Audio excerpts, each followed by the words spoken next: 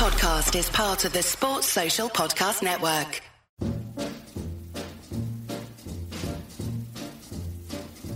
Oh, the shark, babe, has such teeth, dear, and it shows them pearly white. Just a jackknife has old Maggie Heath, babe, and it keeps it out of sight. So welcome everybody to another episode of Macklin's Take with me, Andy Clark, and Matt Macklin with you as always. Who else would it be? Hope everybody's well, and thanks for the feedback we've had about the big fight deep dives that we've done over the last few weeks. We've enjoyed those, and we've had lots of good suggestions from people for ones that we can do in the future, and we will definitely be doing more. We could do any of the suggestions that people have come up with, really, but we're going to shelve that for this week, because this week we've got somebody on who, honestly, I've always been keen to have a good in-depth chat with, because his boxing story is just such an interesting one. And there's one very specific question that I want to ask him, but I'm going to leave it right until the end, because it's not even really boxing related. So I'll leave you in suspense as to what that might be. You won't be expecting it, but it's nothing awkward. I'll just point that out. So I know everybody knows who our guest is, because it says so on the front. Suspense now. Wow, Macklin, you're just going to have to behave yourself. You're just going to have to behave yourself, and you're just going to have to remain calm, I'm afraid. You have to remain calm. You know who our guest is, because it says in the episode blurb who our guest is, but I like to give them a nice intro anyway. So this is somebody who has been a pro boxer for the best part of 2 decades now. And as I said, he's had a really interesting career, because it's been split into kind of 3 chapters, really. He started off in the UK, turned pro in his early 20s. First 10 years were spent over here. Not exclusively. He did travel abroad to box, but mostly it was here. He won a British title at super lightweight, which is a terrific achievement. Won that against Lenny Dawes, defended against Jason Cook, against Ben Murphy. I was at that fight, and then lost it to Darren Hamilton at Aintree in May 2012. And he hasn't boxed pro in the UK since. That's about to change very, very soon. So at that point in 2012, he decided that pastures new were what was required for him and for his career. So he went off to the United States, particularly to Las Vegas. And I remember this well, because he wrote a diary about this in Boxing News. He arrived at the Mayweather gym in Las Vegas, and the idea was that he would get himself onto that Mayweather team. And if you remember this, then you'll know exactly what I'm talking about. If you don't, then people were sceptical about this plan.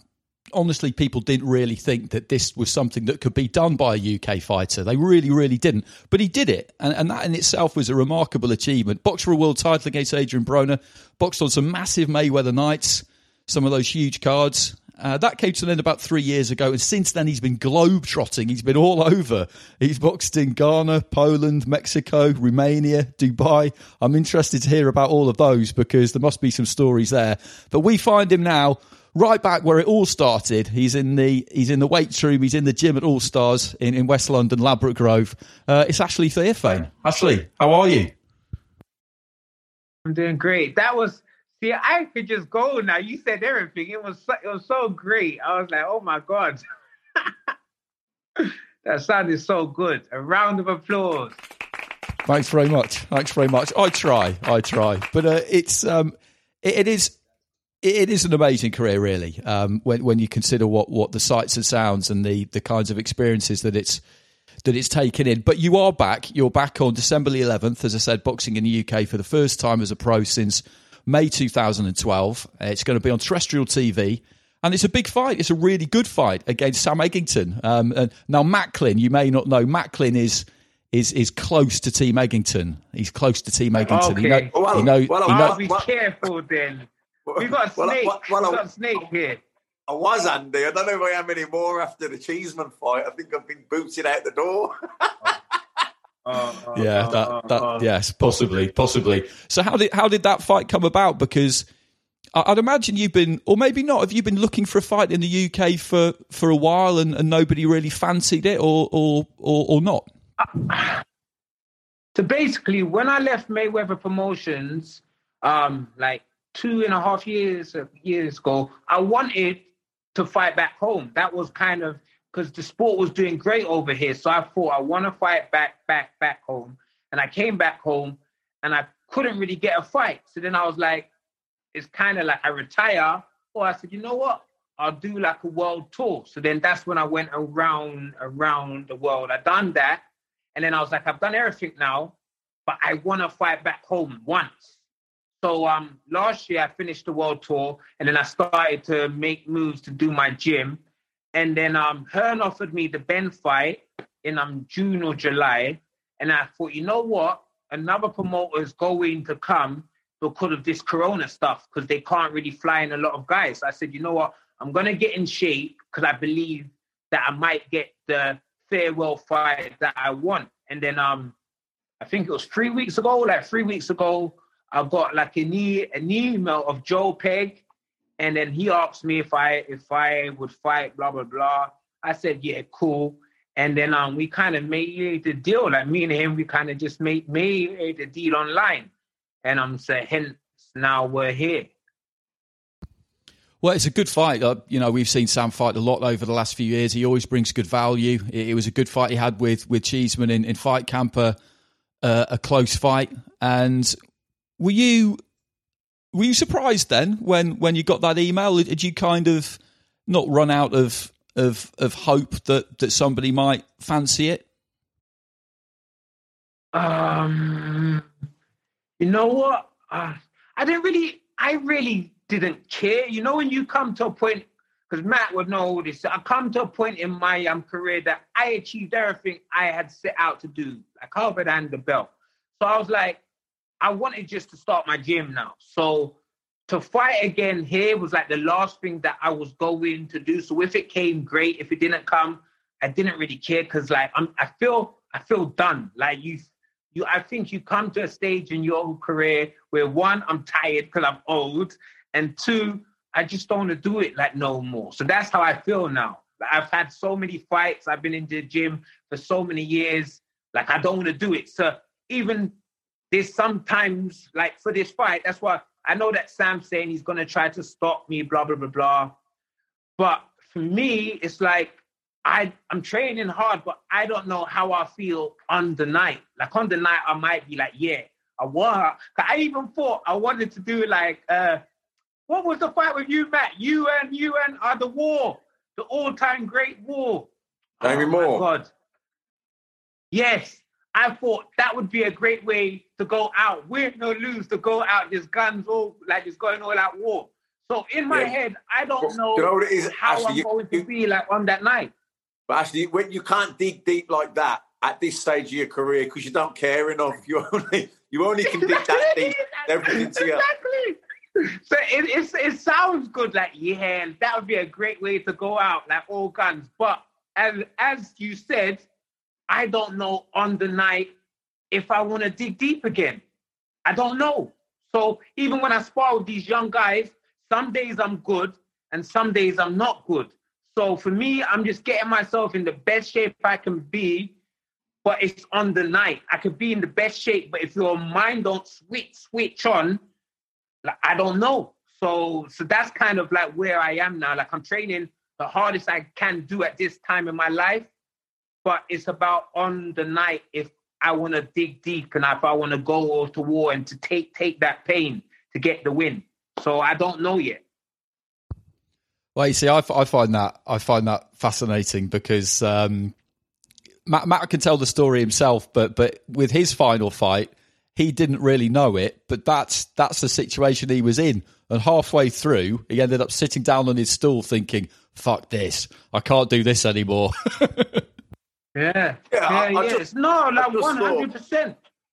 Yeah, you know what it is. Actually, you get to the point. I was in the fight, and thought, "What am I doing? I can't be arsed anymore. I don't, what am I fighting for, really?" I was going into that fight to see, I suppose for a while, it's not there anymore, but, retirement's a big decision because it's all you've done all your life. You've got a long life to go. So I don't want to be retiring and coming back. So you want the closure. You have a performance you're not happy with. You think, I don't really want to go out on that note. And you think, well, have one more and win that. This is what boxing doesn't let you go. It keeps you in. It's like that mirage in the desert that you think you can see, but it just keeps moving. And all of a sudden, I was in that fight and thought, Can't be asked that. And listen, you could find yourself in a similar situation because you're boxing Sam Eggington, who actually he's still got plenty left. I think, and it gets hard in there. You might dig down, or you might just think, you know what, I'm done. Yeah, 100%. So that's where I am now. I don't know how I feel in the fight. So he's saying I know he's going to come at me, and it's just how I respond on the night. So I don't know how I'm going to be. And I said that, like, to him, I just don't know. So yeah, I don't. So I might fight great. Like, in my mind, I might fight great, or I might just go to war with him and say, like, yeah, I'm done. I just tell my guys I'm done. Like, I'm over. So I really don't know how it's going to be, like, on the night, but I'm trained. So I've been sparring with a lot of these young guys who they come in and they have a go.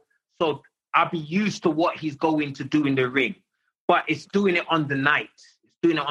So I just don't know what will be in it. So, we see how it goes. But I wanted to fight back home, like, one more time, because as you've said, I haven't been here for 8.5 years, and the sport's been doing so great. And I just wanted to fight here, like, just one more time. So this is why it's like my farewell fight here. Like, win or lose, like, I don't give a shit. I'm out. You're ticking that box. Yeah. That's what it is for me. Well, as you said, that could go one or two ways, and it really could. You could be inspired. You could suck up the pain, thinking, I've only got a few more rounds, and I'm literally never going to do this again. Or you could take a seat and think, you know what, I'm okay here. So we will see. So we've kind of talked about the end, but given where you are, which is at All Stars, let's go right back to the start, because you're opening your own gym. And a huge moment in any young fighter's life is when they walk through the doors of the gym for the first time, and maybe when they meet that person, because everybody's got their person pretty much for the first time who really kind of inspired them. So just tell us a bit about the beginnings. I mean, it's a long time ago now, but how did it all begin? So Mr. AK of All Stars, who founded this gym, like, years ago. I remember the first time I came here, I still, like, remember it. And he just made me he had so much life, and he made me have fun. So I was a little kid. I was like 8 years old. I come into this gym. It was so much fun. And I was like, this is what I wanted to do. So as an 8-year-old kid, I just would come here. I would bring my friends. We would have fun in the ring. And this has just kind of been my life, like, since a child. And I've kind of loved this place because I feel like it's changed, like, so many lives. And hence, that's why I want to open up my own gym now, to kind of continue the work that Mr. AK done for all those years. I would love to do what he did. So hence, that's why I'm like, you know what? And I think a lot of us pros, we go on for too long because we don't have no next goals. We don't know what next to do. So that's why, for me, it's important for me to have my gym, because from when I have my gym, that is the goal. I want to help these kids and to change these lives. And so hence, that's why I've already been putting in the works to have my own gym for the next stage of my life. But what was it about boxing in particular that why boxing? Why did you walk through the door in the very first place? So when I was like 4 or 5 years old, my dad used to watch the sport. So my dad used to watch, like, all of the big US fights. And I don't know if I used to stay up or I used to get up at like 2 a.m. or 3 a.m. And then I would run downstairs to watch them, like, with my dad. And I used to see, like, these guys just having wars and all of that. I was like, oh my God, this looks cool. So I was a little kid just on my seat, just enjoying the fights. And then I asked my mom if I could do it. My mom for 2 years said, no, you can't do it. She didn't want her 5-year-old son getting hit in the head. And then I think like 2 or 3 years they went by, and I still kept asking. And then that's when we came to the All Stars. And then my mom told my dad to bring him to the gym, but make sure he don't enjoy it. But I had so much fun. I was back. And then this is why this place has been my home since. I've never actually asked you, Matt. I know when you started and all the rest of it, but but what was the reaction from your family when you started boxing? Because I know Seamus followed you to the gym, but I don't think there was any boxing in the family, was there really?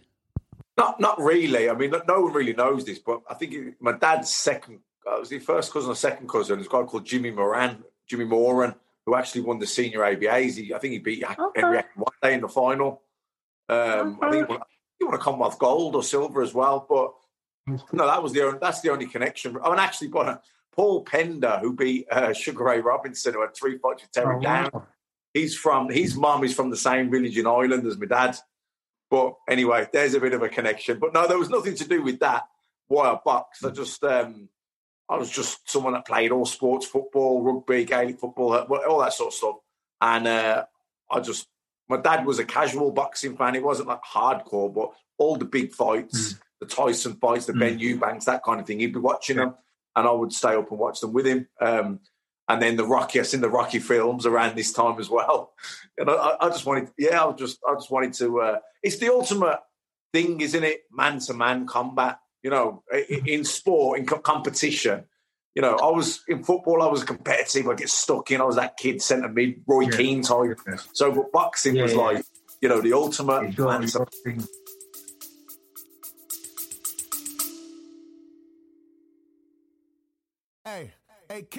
Hey, kids.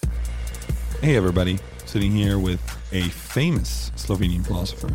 How you doing, sir? I am in health, thank you. Are you excited about something? I am excited about this latest CIA-funded venture. A CIA venture? Yes. It's called the Desire and Capital podcast. Oh, what is it about? I refuse your fascist question. Well, there you have it. Listen to the Desiring Capital podcast, coming soon to a bourgeois platform near you. On your marks, get set, go! This is so crazy!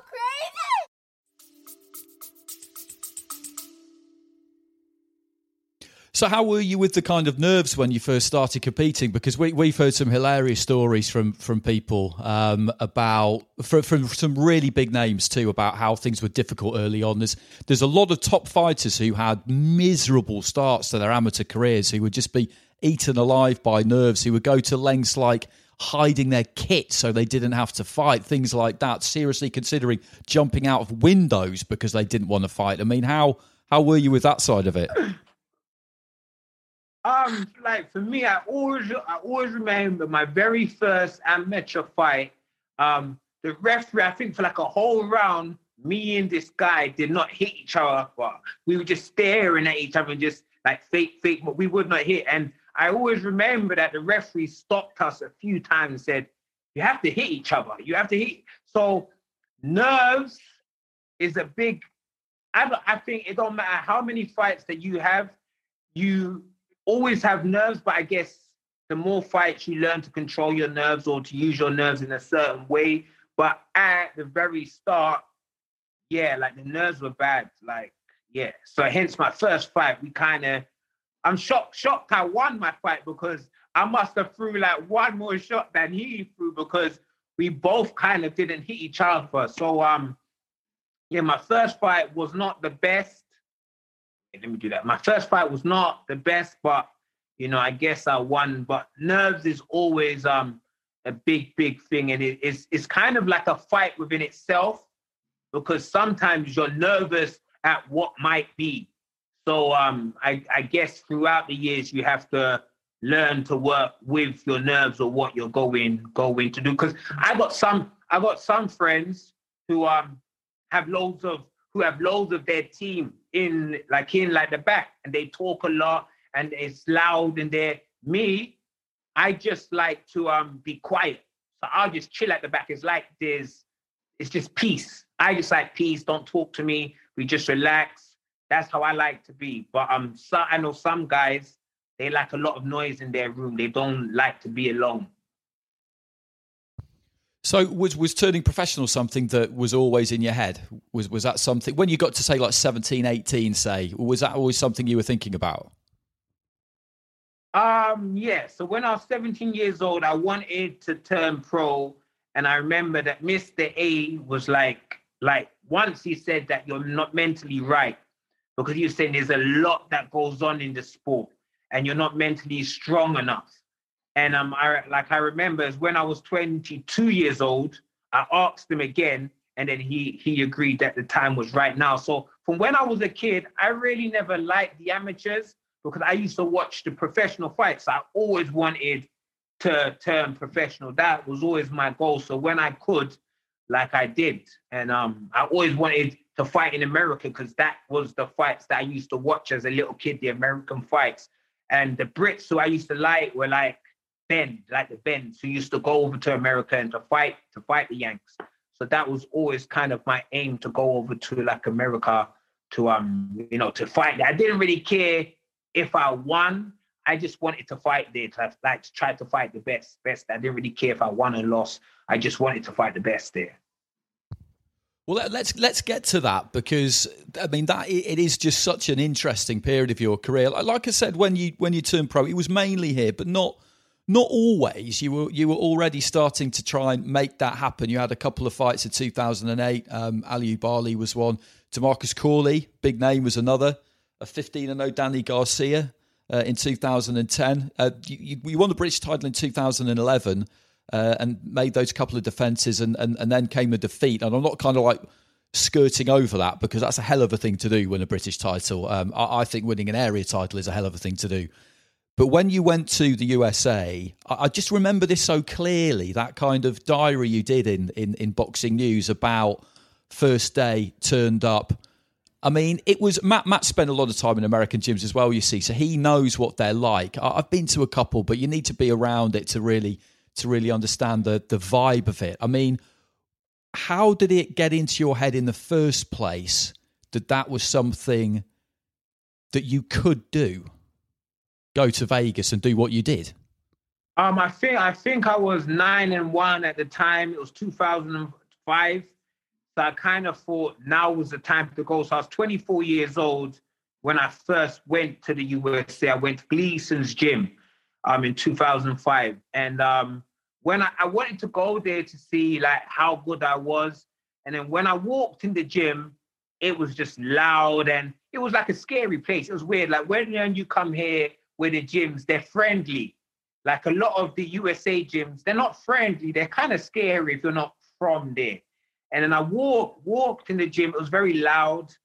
And then I just told them that I was there for a month and I just wanted to train and, to train with a coach. So I walked around the gym and I would watch the coaches, like what they were doing.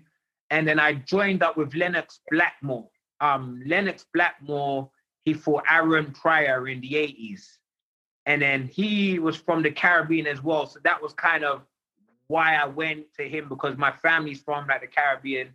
So I kind of had that link with him, and he trained a lot of the world champs. He trained Wayne Braithwaite, Elio Rojas, and there was some next one. So it was scary. Like when I first went, it was scary. But the weird thing was, when I trained there and I sparred there, they kind of believed in me, and they said, that you could go on to be a world champion.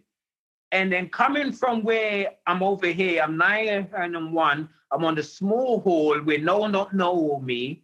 And then I go to America and I'm sparring with all these name guys and the coaches, they're saying that I'm good enough to be a world champion. I'm like, wow. So that was kind of any little catch that I saved up. I started to go over there, because you're always I think you'll always thrive in a place that kind of believes in you, and they kind of believe in you more than you believe in you. And so Gleason's gym, I was there for 7 years, I think. And that was from 2005 to 2012. That's when I trained there. And that was the place where, it was just a great place where they kind of just all wanted you to do better. And I think that kind of helped me, where I was from here and no one didn't really care about me. And then I would go over there, and everyone was like, oh, yeah, that you're so good. So, yeah, that's just kind of how it kind of went. I mean, that's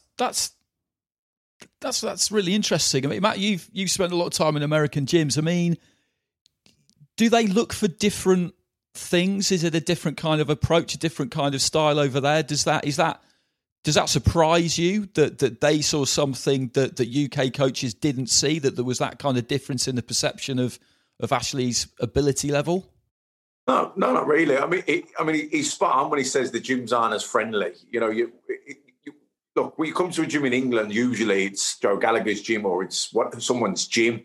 You know, in America, there's like Gleason's or the Wild Card. All right, the Wild Card's basically Freddie Roach, but there'll be definitely several other trainers working out there, just like I imagine in Mayweather's gym. There'll be 5 or 6 trainers working with different fighters there, and it's you know, you're coming in and you're a strange face. It's not as welcoming, you know, and like the sparring is harder. There's no prisoners taken. Like I say, you're going into a gym, no one knows anyone, loads of people around watching. When you're sparring, it's a fight with 16-ounce gloves on, do you know what I mean? And you're a new guy, no one knows who you are. You've got to earn your stripes, earn your respect. And it's like, no, that's the way it is, you know. But if you do, it changes. Then when you go back the next day, people do, you know, are saying hello to you and how you doing, and they're watching you sparring, they're taking interest in you. And I suppose that I think in America there's more people openly dreaming. But if we're not dreaming, what the fuck are we doing? Yeah. Do you know what I mean? If we're not here chasing dreams, what the fuck are we doing? Because this is too hard not to. But I just think, I'm not saying people aren't doing that in the UK, but it's just a lot more open on the table in America. Like they're saying, you know, yeah, you could be world champion. You might. They're not thinking, well, what promoter are you with? What amateur pedigree? They might have seen. So I sparred with a guy. I went out to the Wild Card. I was 19. Frank Warren flew me out there. I just signed with him. And I was sparring with a guy over there called Roman Karmazan, who Frank Warren had an interest in. Frank Maloney was over there at the same time with me. Oh, yeah. I was only 19. Yeah, well, it was Frank then. But I was 19. I hadn't made my pro debut. And I sparred with Roman Karmazan. No, he half peppered me, to be honest. I was sharp for a round or two. But after that, he pinged me. But I remember digging in and having a good go. And I remember stepping out of the ring after that. And one of the guys saying to me, fucking hell, man, you got heart, blah, blah, blah. You know, I think you could be, you know, same thing. I think you could be world champion. And I'm thinking, I just got battered in there. Do you know what I mean? But he's obviously looking beyond that. He's seeing what's inside of you. Yeah. You know, he ain't looking at what skills I've got, what technique I've got. He's looking at what internal fortitude I've got. Do you know what I'm saying? So, and I think, you know, I'm not saying that no one here does that, but I think it's more, it's probably done more over there than you know what I mean? Because it's such a big place. There's so many different, you know, so many people have hit the top with stories that you wouldn't believe, only you know it happened. Do you know what I mean? So I think they believe in dreams a little bit more. Yeah. I think so. Yeah. Yeah, I think that's true. I think it's a country that generally embraces overt ambition more than we do here. We're a little bit, we've got a bit of a hang up about it here, I think. I mean, people who talk themselves up a lot, we generally don't seem to like it particularly, whereas in the USA, it's par for the course. You expect every young fighter you speak to in America, what I expect them to tell me is that I'm going to be the next best thing. I'm going to be 5-6 weight world champion. I'm going to be this. I'm going to be that. And so nobody gets kind of upset about it when people do that. So you've got all of that under your belt, and I guess that was what gave you the confidence to think, okay, I can now go to the gym, as you probably saw it, because it was under the name of who was very much the man at the time, Floyd Mayweather. So just tell us about that, you know, first day. How did you even go about something like that? Were you just thinking, I'm just going to doorstep them cold, or had you made kind of preparations for it? The weird thing was, I went there for 2 weeks. When I was British champion, I was in New York for 8 weeks, and I thought I wanted a change. So I went over. I saw that Floyd was in camp because he was going to fight Cotto. So I thought, you know what? I'm going to take a plane over there and see if I can get in the gym and just see him train and then train myself. And so I went over there, and I always remember this. I got there, and I was like, oh, shit, I don't know where the gym is. So then I had to go online to find out where, like, the gym was, and there was 2 places where it said it was. So I just took a guess, and I went to one of the gyms. It was the gym. And then I didn't know if I was allowed to train there. So I walk in the gym, And then they asked me, like, who am I and stuff. I just said, I'm the British champion. I've just come here to train for 2 weeks. So they said, all right, cool. So then they called over Raja. So Raja came, and then he asked me again. He's staring at me like, who are you? And Raja, I would say, I don't want to say he was very rude, but he was someone who didn't kind of bullshit. So he was like, who are you? And I just said who I was. And then he taught me on the pads. And then he was like, oh, you can fight a little bit. And I said, yeah, I'm the British champion.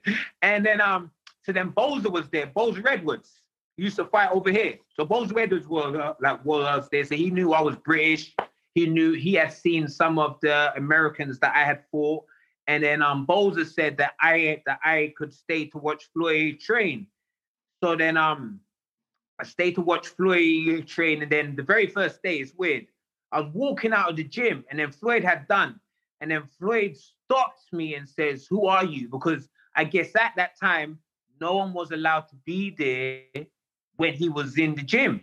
So then he knew I wasn't normally there. So he asked me, like, who are you? And then I goes, oh, I'm the British champion. I'm Ashley Theophane. So he stares me up and down. And he says, oh, we might have to spar. And I was like, great. Like, I'm here for two weeks. Because I was like a big fan then. So then we didn't spar, but I just kept coming back to see him train and stuff. And then, but they made me feel at home there. So then I left there. I go back to New York. I train. I lose my British title, which is weird. I had such a great camp, and then you go lose the British. So then I lost the British title, and then I was like, I couldn't get no fights here again. So I was like, oh, like, what am I going to do next? I was like, it's either I had to go to Floyd's gym. So a whole year had gone by, and I said, you know what? I'm going to try to get onto TMT, because if I can't, I basically got to retire, because there's nowhere else like for me to go. So then I fly back there, and then the very first day, he's like, oh, you've come back. So I was like, oh, shit. He remembers me after a whole year. And then since then, I went there for a month. The month was going well. Like, I would go out for runs with him. Like he would watch me spar. He said he had heard about my fights, that I had been robbed and stuff. And he said, I would like to help you. So then I stayed there to the end of his camp when he was going to fight Guerrero. And then when he fought and he won, he calls me over and he says, like, this is my guy from the UK, blah, blah, blah, blah. We just signed him. So he hasn't signed me yet, but it was nice of him to say that. So hence, yeah. So it's kind of weird. You know, like Floyd Mayweather, he signed me, and he kind of is weird. He didn't get anything outside of me, but he kind of knew my background of being on my own for 10 years. I had beaten the world number 3 in the USA. I had fought a lot of like top Americans, and some I had won, some I had lost. And he kind of just wanted to help my career. So, so then that was kind of great. And he kind of believed in me. He believed in me where he thought I could be world champion and stuff. So it was nice. Like, you know what I mean? For the guy, you know, who's such a star to want to help me who's not a star. Like, you know, it was great. So did him signing you mean that you could live there then? Just as a purely kind of like logistical point, how did that work? Well, I had to sign like a deal with them for 3 years, and then I got the work permit then. So that's how it worked. So then I got the work permit then. I was signed to them for 3 years, and then the deal ran out just after I fought for the world, and then I signed another 3 year deal, and then that's kind of how it was.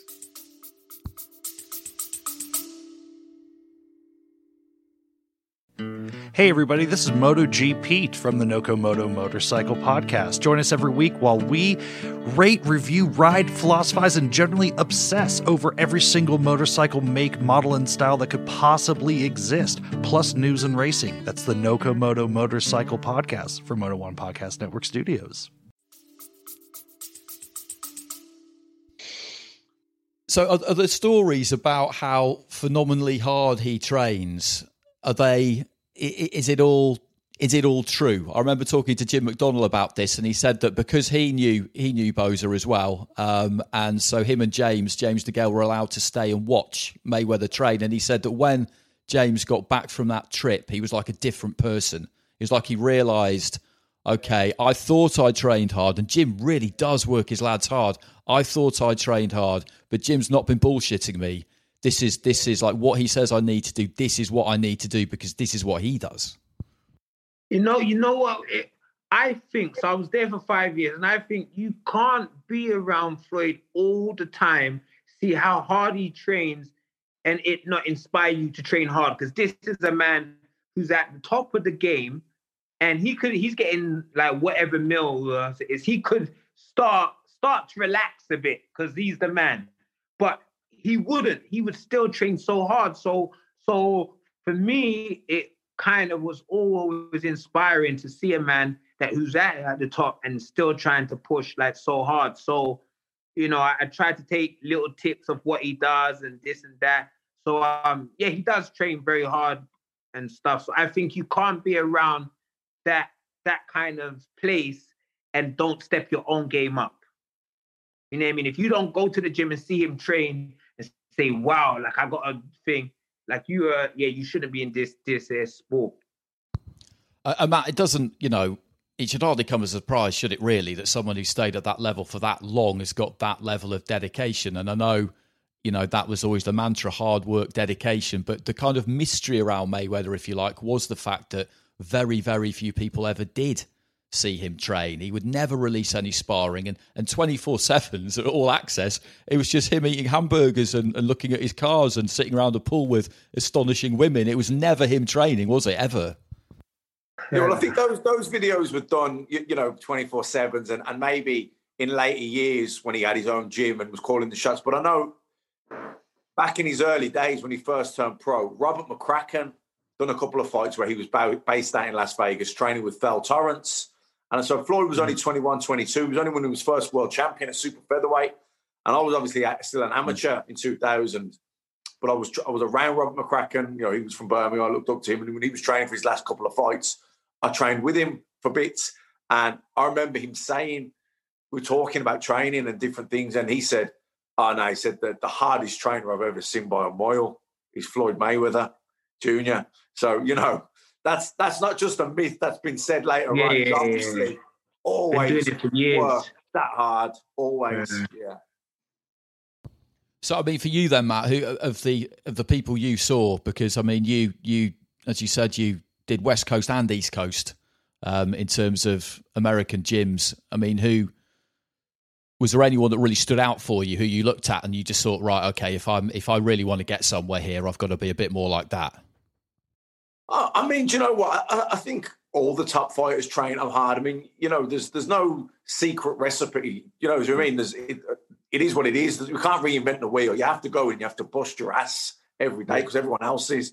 Listen, Ricky Hatton trained hard. Let me tell you, I know Ricky Hatton burnt the candle at both ends and he had big blowouts. But when he was in the gym, he trained as hard as anyone. You know, Manny Pacquiao back in 2010 when he was at the peak of his career. You know, insane trainer. All the top fighters, anyone at the top, they're training hard. Very few. Yeah. You know, you get the odd lazy one who does the bare minimum, and I could name a few of those, but I won't.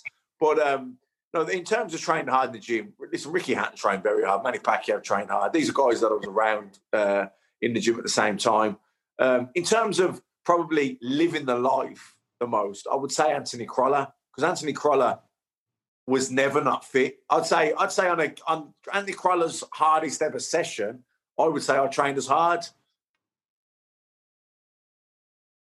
I did it for 10 weeks and then nothing, and then 10 weeks where, you know, in terms of living the life all year round, I think Anthony Crolla was probably the person that I know lived the life the best. But in terms of training hard, there was so many. But actually, with reference to that phrase, living the life, I mean, it kind of always looked from the outside looking in that one thing that was a minimum requirement of you, if you were going to be on that team, was that you did live the life 24/7. I'd imagine that it was quite hard to get on that team, but quite easy to get kicked off it if you didn't meet the required standards. Yeah, when I signed for Floyd, like, it was weird because I lost my first fight like with them. So it was like you get your big break, and I was like, oh shit, like I lost my first fight of them. But Floyd was actually cool. He said, don't worry, like, you'll get some wins and we'll get you the world fight. So Floyd was cool with me from the very start. I lost the first fight, then I think I won like six straight, and then that's when I fought AB. So sometimes we had team meetings. If there was a few of it was more the young guys that they would. Floyd didn't care if you went to the clubs, but when you were training for a fight, he didn't want you in the clubs. And then when he would find out that they were in the clubs, he would get the team round. We might go out for a meal, then he might speak to everyone, do that. So yeah, I think the older guys who had been there, like the Ishe Smiths and that, he lives the life. But I think some of the young guys, they saw like what Floyd was doing, and they wanted to act how Floyd is acting now, instead of, like putting in the work. So like Floyd was cool, but they just expected you to to just when camp started, you don't go out to the clubs. But some of the young guys at the time, they found that a bit hard. Yeah, I mean, I think we've all found that hard at times. I've never been a professional athlete, so it never really mattered to me. I think it's probably fair to say Macklin found it quite hard at various intervals to stay away from certain establishments. What's it like living in Las Vegas?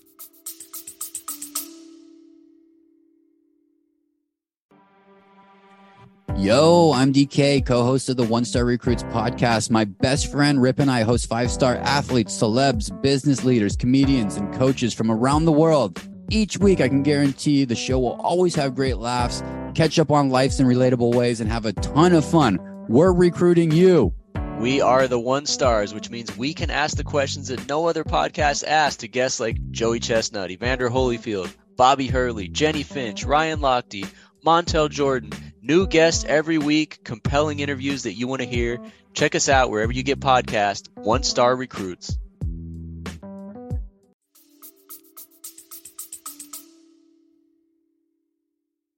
You know what? I had a great time there. I made some great friends, some friends for life. I actually enjoyed it. Sometimes I regret coming back because I didn't have to come back.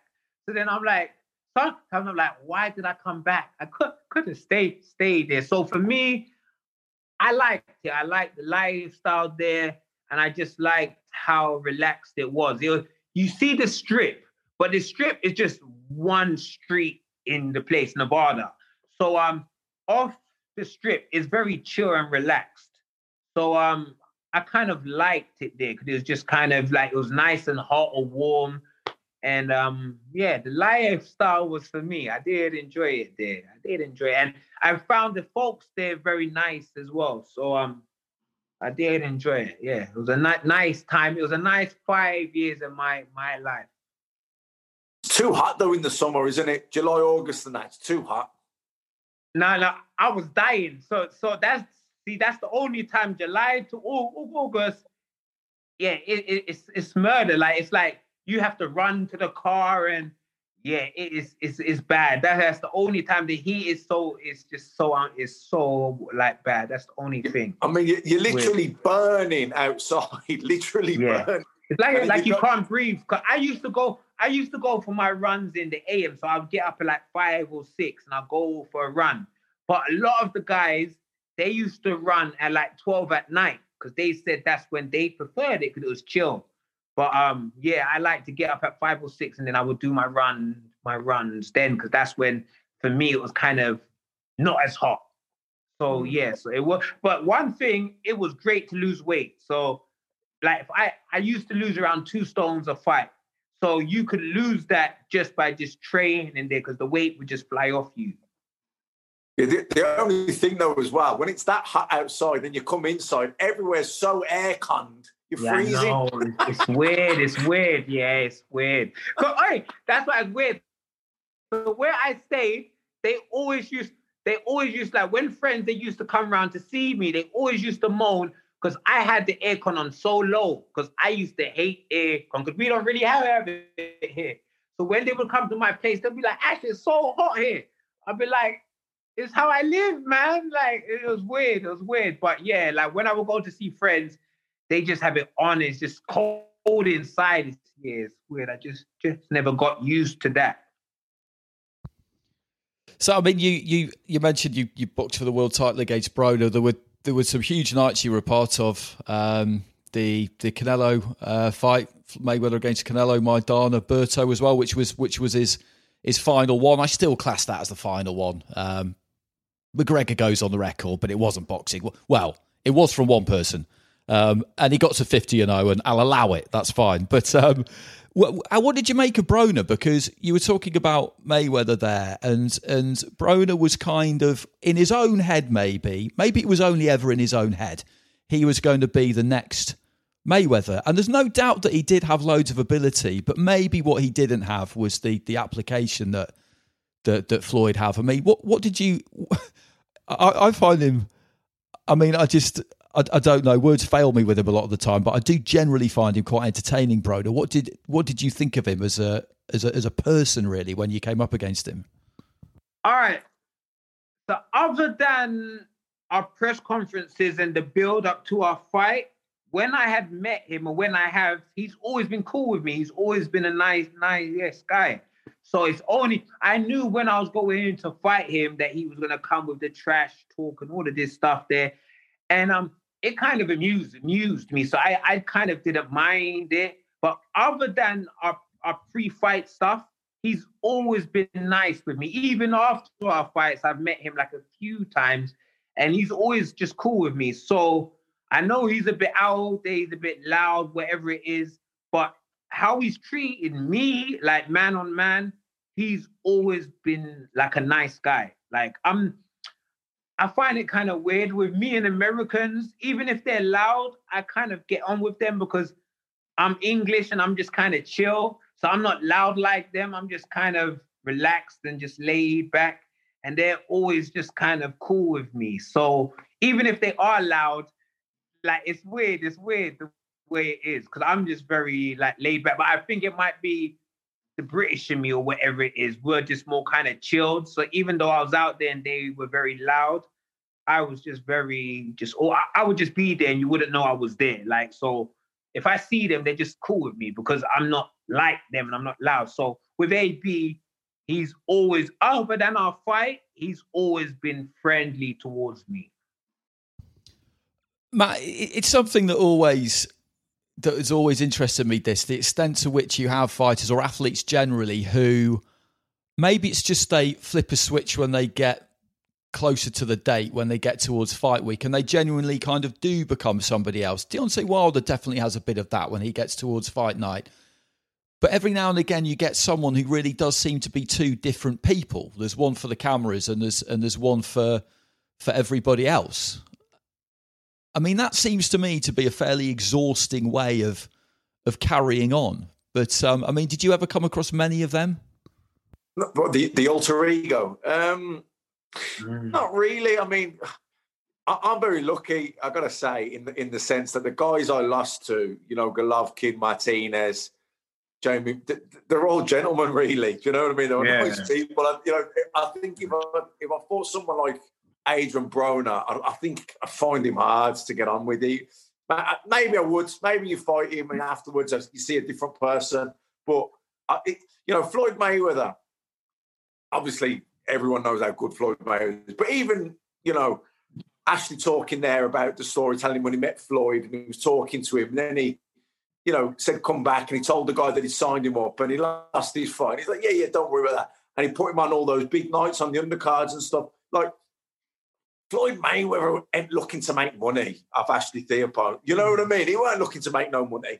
But he probably just thought, you know what? You've come from England. You've gone to New York. You've come here. You've sparred.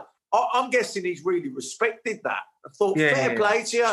I'll give you a hand. I'll you know what I mean? If I can help you out, and he can because of who he is in the position he's in, and he has done that. But there's lots of guys in lots of positions in boxing, in life, I suppose, that don't help people. So I'm not saying that he's the only person that's helped someone, but I'm just saying there's a lot of people in that position that they're too selfish and they don't care. Where, in fairness to Floyd, he's helped him. Do you know what I mean? He gave you a leg up, didn't he?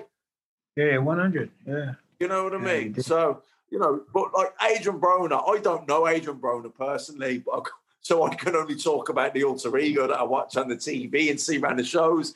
And he ain't really my cup of tea, if I'm honest. Like, he's an arsehole. He's an arsehole.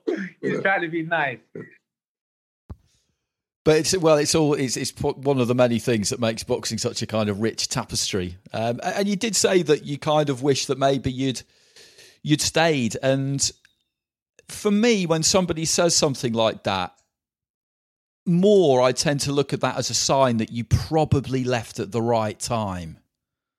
Because overstaying a welcome, things can the edge can go slightly. But what do you think? What do you make of that? Maybe you got it right. See, the thing is, no, I left at the right time for my career, but to live out there, I didn't have to box to be out there. So I know you're saying what you're saying is true. With Mayweather Promotions, I think I had like a year left on my deal. I think I had like 2 fights in 2 years. So I was like, I'm getting old. I'm not having fights. I might as well be on my own, and I could get my own fights. So that's why I left there. So I didn't leave because of the lifestyle. I left because I wasn't getting no fights, and I wanted to fight before I retired. And so hence now when Floyd comes here, I can still go see him, and we still have that relationship. But I do think I did leave at the right time, because I enjoyed my world tour, even though my world tour wasn't no meaningful fights. It was kind of nice just to go around the world, just seeing all different kinds of fans and just doing a sport that I love, because our sport is very stressful. So it was kind of a nice way to just go around the world and just kind of have fun and fight, which I like to fight. So yeah, and then I've come back now, I'm finished. I'm like, I want to open my gym, but I would love to fight back home like one more time. And that's where we are here now. So everything is kind of worked out the way it's supposed to be, I guess. What would you have done, Ashley, if you had stayed in Las Vegas and you retired? What would you have done over there for work, or was the plan always? I think the same kind of thing. I think I would have got my own gym there. It's the same thing that I'm trying to do now to have my own gym. I think I would have opened up my own gym over there. So, because not being rude to us, like I don't know, like a lot of us, we either go into, if we know how to talk, we might go on to Sky or to BET Sport, or a lot of us, we just become like PTs and stuff because it's easy for us to do. So for me, I don't really want to be a PT, so I would rather like own my own gym. So that's kind of the way that I can kind of keep with the sport and kind of give back as well, because I can have kids there. So I'm trying to help out the kids. So I think the gym thing is the next step for me to kind of stay in the sport, but not be in the sport.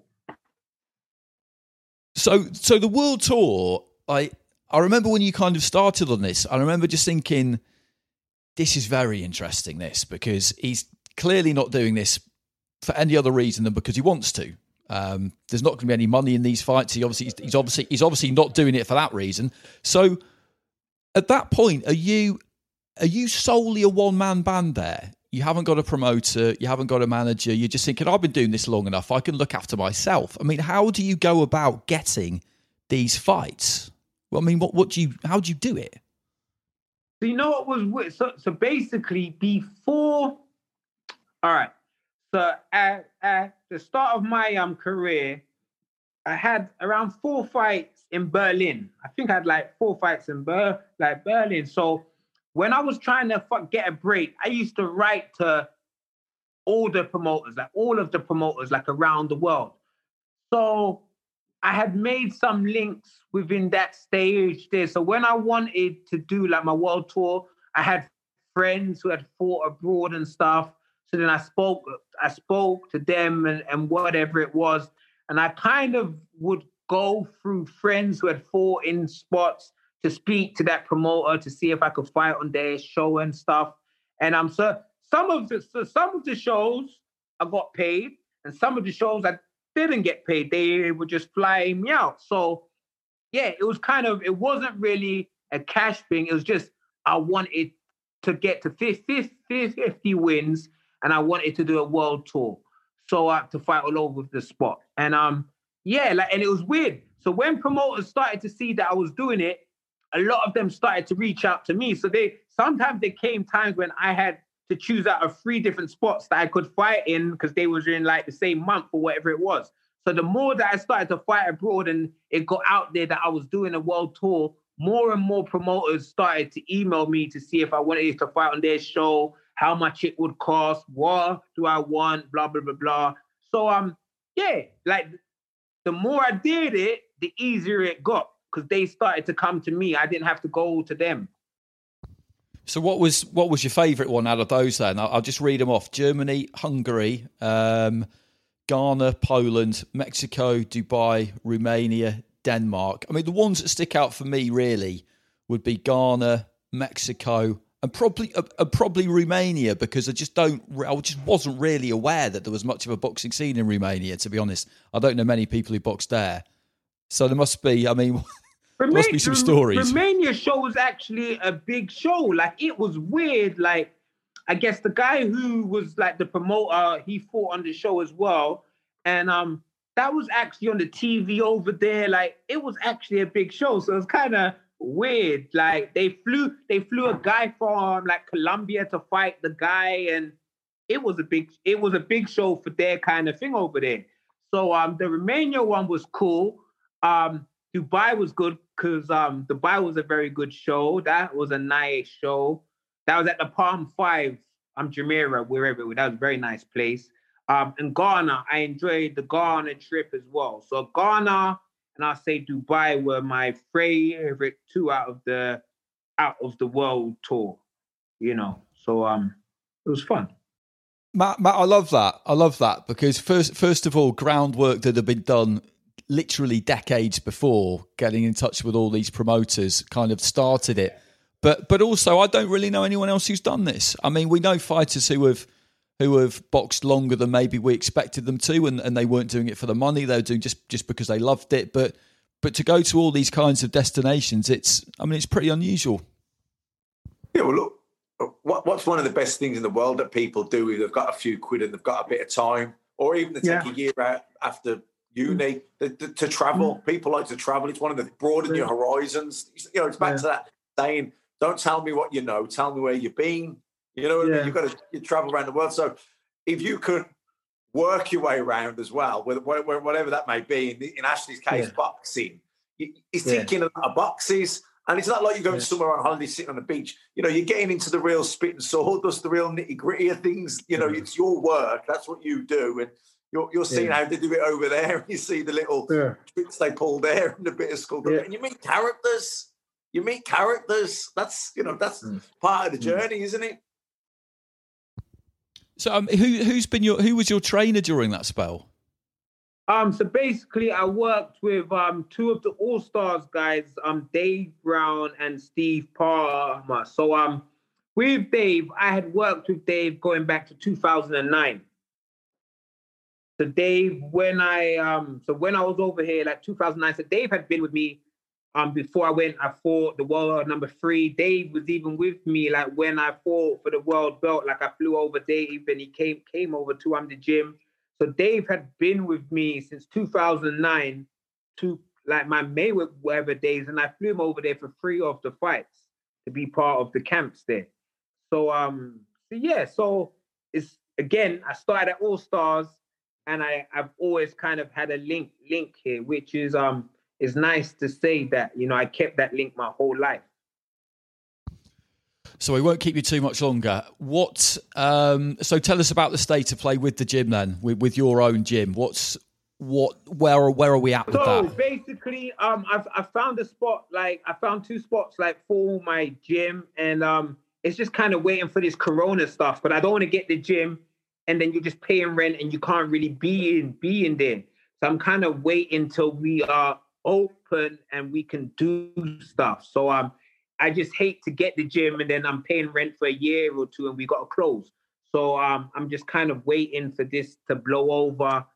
Then I can, get this gym. So that is like really the main aim now. That's the main thing that I care about now, is to have my gym, to help these kids out, and to start my own kind of thing. What All Stars have done, I just kind of want to do it with my own gym. So that's kind of the work that I want to do until I kind of die, I guess. So Wesley, I know you say this is your farewell fight, but what if you win? If you win, I can guarantee you now, if you win, there's going to be offers. There's going to be, you ain't going to retire. All right. So before this fight, I was due to fight back in Ghana. So I was going to fight there at the end of the year. So I was in the gym as it goes. But Matt, being real, I don't want to fight. I don't want to fight. Like, even like I'm training hard and it's hard. I don't like to lose weight because I like to eat sweets. Like, yeah, and it's just hard. I sparred with a young guy today. I done very good, but it's just hard. Like getting up, I got to get up at like before 6 a.m. tomorrow to go to the track. Then I got to train like 3 times a day. I don't want to be doing this. So this is like, it's cool. If they was to offer me a lot of cash, like maybe, but I don't want to. Like, my heart is not in it. Like, my heart is not in it. So this is why for me, I just want to do this like one time to do it. And this is going to be a hard fight. I might win it. But I know it's going to be a hard fight. And I'm 40 years old. I don't be fighting at 40 years old. I told myself that I would retire at this age. So I've done everything that I could ever do. Like, it's all good to continue to make some extra cash for retirement, but we're taking extra blows to our head, this and that. Like, yeah, I don't want to be like, it really ends well, like, for us, Matt. A lot of times the sport retires us. We don't retire from the sport. We get beat up so bad, we can't fight, like, no more. So for me, I'd rather go out on a win or a loss. It don't really matter, but I'd like to fight back home, like, one more time, and then make some extra cash, like, for my gym. So, yeah, I saw another guy say, like, you might win, but what am I going to fight? Just a bunch of these young guys. Like, I've been fighting these young guys. I don't want to fight them. Like, it's hard work. Like, so, yeah, like, for me in my mind, like, this is, like, I just want to fight back home. It's like a farewell and a homecoming fight at the same time for me. So, yeah, that's what it is in my mind. You never know, Matt. I might look so good on the night. I'm like, oh shit, I still got it. But yeah, you never know. But yeah, I don't want to go on, man. I'm tired. I feel tired. Well, yeah, you can never rule it out. If, like you say, if you win and you look good, then it's going to take some willpower to drag you away. If you get made a decent offer. Okay, well, we'll leave it there. Although not quite, because I did say at the start. All right, so I wanted to ask you this for so the first time. I mean, I remember you turning pro in the early 2000s and seeing you kind of making progress. But I was part of the Sky team when we covered your fight against Ben Murphy and Peter Lee back at the end of 2011. So almost exactly, a few weeks off 9 years ago. And I remember when I got put on that fight, I just thought, if I get the chance, I've got to ask him this. But I didn't go up for the press conference. I didn't really get the opportunity. So the question is, do you know what your surname means? Oh, shit. You see, some people know what their surname... I mean, I've never looked into mine. Clark's a crushingly dull surname, in fairness. I don't think it really means anything. Macklin, I think, is a good one. I don't know anyone else called Macklin, but I don't know whether Matt knows what it means. But I know what yours means, you see. So I was always curious, do you know what it means? I've been told it like years ago. So I've forgotten now. But I was told it like years ago. So... Well, allow me to enlighten you. So this is well, you might find it. If you might not find it, you might not find it. So this is one of these very rare occasions where the subjects that I studied at university are actually useful and applicable to my job, because I studied Latin and ancient Greek and classical civilization and literature and philosophy and all that kind of thing. And amazing though this might sound, that hasn't actually been all that useful in my day-to-day job as a boxing commentator. Every now and again, though, it is. And this is one of those times. Because theos in ancient Greek, the theo part of your name, that means God. And phane, or phaner, as they would pronounce it in ancient Greek, that means appearing or kind of revelation. Macklin's got it on his phone, so you just keep quiet for a second. So in ancient Greek literature, there was this thing called a theophany. And a theophany would occur when one of the Greek gods would come down from Mount Olympus and live amongst mortals. And basically, the Greeks had loads and loads of different gods. They had gods for practically everything. And they were like us in that they had human traits, like they would get angry, they were jealous, they were vindictive. They were all of those things to the nth degree a lot of the time. So a lot more entertaining than Jesus, for example. I'm not a religious man, so I'm not scared of blaspheming. Each to their own. But a polytheistic system where you've got lots of gods is way better, I think, than your kind of single deities, because they've really got to behave to set a good example. Whereas if you've got a whole load of the fuckers, then they can do what they want, and they basically did. So what would happen was that somebody would come down to Earth. Say Zeus comes down to Earth, decides I'm going to go to Solihull, check out the people of Solihull, see if they're behaving as they should be, paying enough sacrifices, praising me enough, all that kind of thing. Make sure they're on their game, basically. So they do that for a few days, and then at some point they would reveal themselves to the mortals. So the god would reveal himself or herself, and everybody would shit themselves depending on how well they've been behaving. But that reveal, that's a theophany. Okay. So that's what your name means. So God's incarnate. So what does it mean? So Theophane means a God reveal, basically. So so a theophany is when a God reveals him. Yeah, the revealing of a God. Yeah, exactly. When we would show up. Yeah, I'm here. Yeah, it's not bad, is it? It's not bad. Like that's as soon as I saw it, I just thought, holy shit, like that. So you've held this for 11 years, or since 9 years. You've held this for 9 years. Yeah, I have. I didn't want to waste it. I just thought, man. I am a patient man. That's exactly it. I am a patient man. You wrote off to all these promoters years ago, and then you used it 2 or 3 years ago in the last 2 or 3 years to get these fights. Because I was just thought to myself, I'm not wasting this. I'm not wasting this gold. This is too good. I'm going to have to wait until the next time I commentate on one of his fights. And it never fucking happened, because 2 fights later, you went off to America, and that was that all up in smoke. So when we agreed to do this podcast, I just thought this is fate. Now is the time. So I've just Googled Macklin in his son of. Okay. Son of. Okay. Son of. There's Macklin as a boy's name is of Gaelic origin, and the meaning of Macklin is son of. Oh, you'd have thought there'd be something on the end of it, like with Scandi names or Icelandic names. It's always like, it's like Alexander's son or Dottir, isn't it, for son or daughter? Son of origin.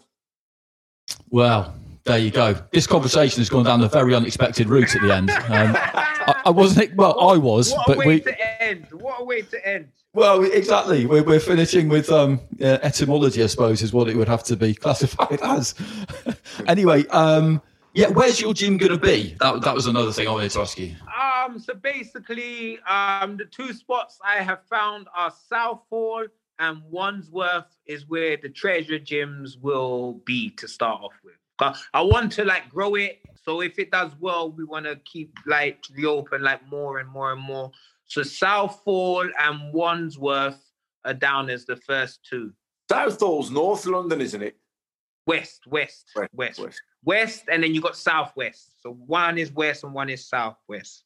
So so that's the aim. Okay, brilliant. We'll let you go. Right. Best of luck on the 11th against Sam. Obviously, as I say, someone we've seen quite a bit of. We know him and John well, and that you'll enjoy the build up, because there's no side or agenda to them. It'll be all very old fashioned, and you'll shake hands and then get stuck into each other on the night. So yeah, best of luck with that. Best of luck with the gym, and congratulations on your career, Ashley. Thanks, Matt. Thanks. We'll come and see you. We'll come and see you one day when things are back to normal. When the gym's open, that'd be great. And for everybody else, thanks for listening. If you've got time to leave us a review and a rate on iTunes, that'd be great. We will be back next week. We've probably got a few coming your way next week. It's AJ Pulev, so we'll be preying on people in the bubble, trying to put that quarantine period to good use, and then we won't be far off wrapping up for Christmas. We'll have a kind of Christmas roundup. I'm not sure who we'll recruit for that yet, but there's plenty of people on the list. So in the meantime, stay safe, everybody, and we'll see you again soon. And old Lucy Brown, yes, that line forms on the right, babe. Not that Maggie's back in town.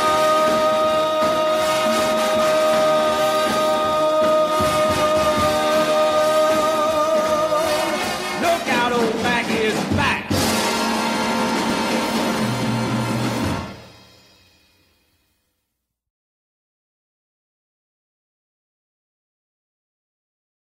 Sports Social Podcast Network.